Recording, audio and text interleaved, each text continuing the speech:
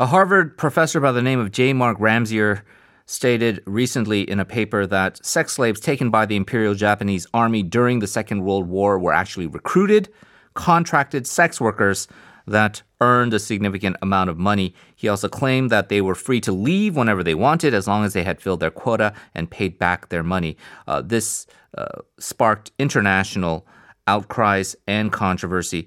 The article itself has been criticized by many academic scholars around the world, including professors and students at Harvard University. The paper is entitled Contracting for Sex in the Pacific War, set to be published next month in the International Review of Law and Economics. To give us analysis on this and perhaps a rebuttal to the claims made by Professor Ramseyer, we're pleased to be joined by Professor Alexis Dudden, a notable Korea scholar and professor of Japanese and Korean history at the University of Connecticut, joining us on the line right now. Hello. Hello, good morning. Good morning, Professor. Thank you so much for joining us. We know that you were also a former student of Professor Ramseyer at the University of Chicago in the 1990s, and you also received an advanced copy of this article back in December. Could you just walk us through what your initial reaction was and your overall thoughts on this controversy? Sure. It was a feeling of shock, primarily because I've known Professor Ramseyer collegially for decades now, and he sent me the article together with a number of my colleagues in the United States.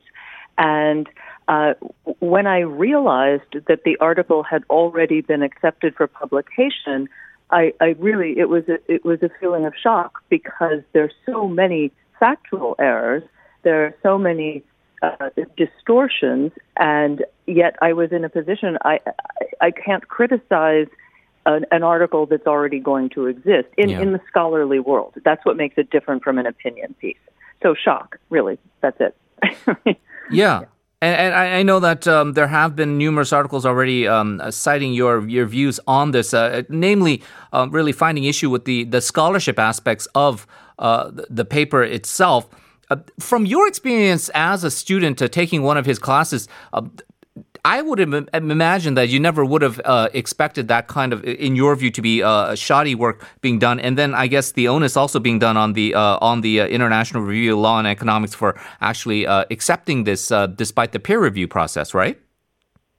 Right, and that's you've just explained the problem. That is to say, the burden of responsibility is now on the journal and the peer review process. We know that in the age of the internet, fake news, disinformation, misinformation, you can pretty much put anything up on the internet as an opinion piece on most .com sites, not all, but many of them.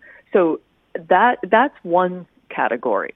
But a scholarly article, which in general nobody reads, and let's be honest here, nobody would have paid attention to this scholarly article had there not been that January opinion essay, which was published by a Japanese website, and then a Japanese extremist or very far right-leaning newspaper, the Sankei Shimbun, drew attention to first the opinion piece, and then that clued the international press into this scholarly article.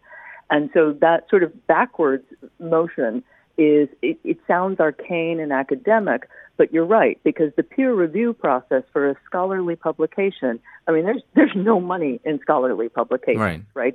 That's just how we build an archive of evidence for the future.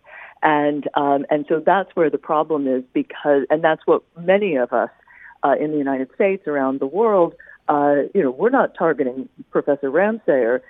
He didn't commit a crime. We are questioning how on earth this initial article was able to get through a process. And so many of us are refuting the article and writing to the journal, and really that's where, we will learn what happened.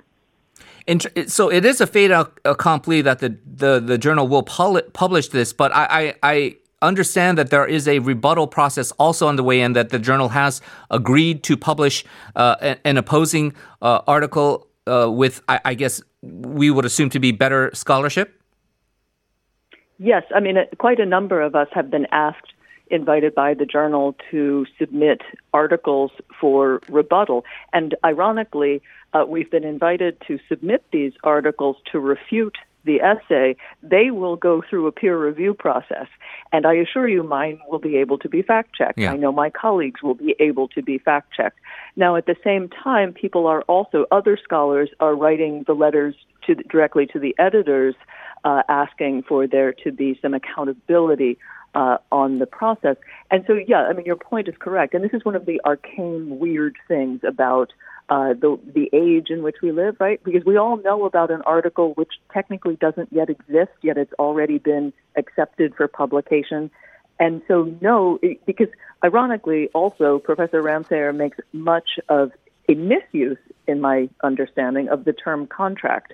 But when you publish in a scholarly, and that's, we can talk about the substance, but when you publish in a scholarly journal, you sign a contract. So the only way this article could cease to exist is if Professor Ramseyer withdraws it. And he's not going to. We know that, because he thinks he's right. And he's said as much to the press in recent days. So the journal can't break its end of the contract. So it will happen. But this is kind of an interesting moment because we're building a rather large archive of evidence showing why this is such a grotesquely misunderstood aspect of what happened.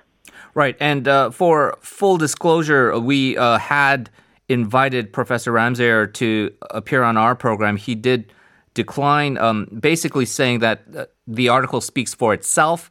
As you know, the backlash has also been quite critical on him personally, and people have ascribed maybe perhaps some more nefarious motives by some kind of cabal of pro-Japanese groups, including the fact that he is the so-called Mitsubishi Professor of Japanese Legal Studies at Harvard, and how Japanese lobbying money has resulted in this kind of debacle. I know you probably would not ascribe anything and would want to defame Ramseyer's character in all of this, but do you feel that some of the criticisms leveled against it, aside from the scholarship, hold any merit?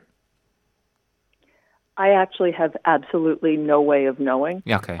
In general, both at American universities, but internationally, an endowed professorship simply allows a scholar. It's how good universities recruit scholars, right? Because it's a guaranteed amount of research money. And ironically, I've said ironically 3 times. Forgive me. Good morning, everybody. The thing is, Professor Ramseyer would have been guaranteed funding for his own travel to do research, to hold scholarly conferences, and to recruit graduate students, law students. And so what this does is it tarnishes the name. And yes, we know Mitsubishi is connected to other things, but there's nothing nefarious in that. You mentioned that, he had declined the chance to defend the article, presuming that the article will speak for itself. And yet the problem is, in both the scholarly article and the opinion piece, he has effectively called an entire group of scholars liars. Right. He's also, moreover, called the Halmani themselves liars. So simply to hide from those accusations is disingenuous, and it's cowardly. And he probably, I really can't speak for him, and I have no interest in impugning him.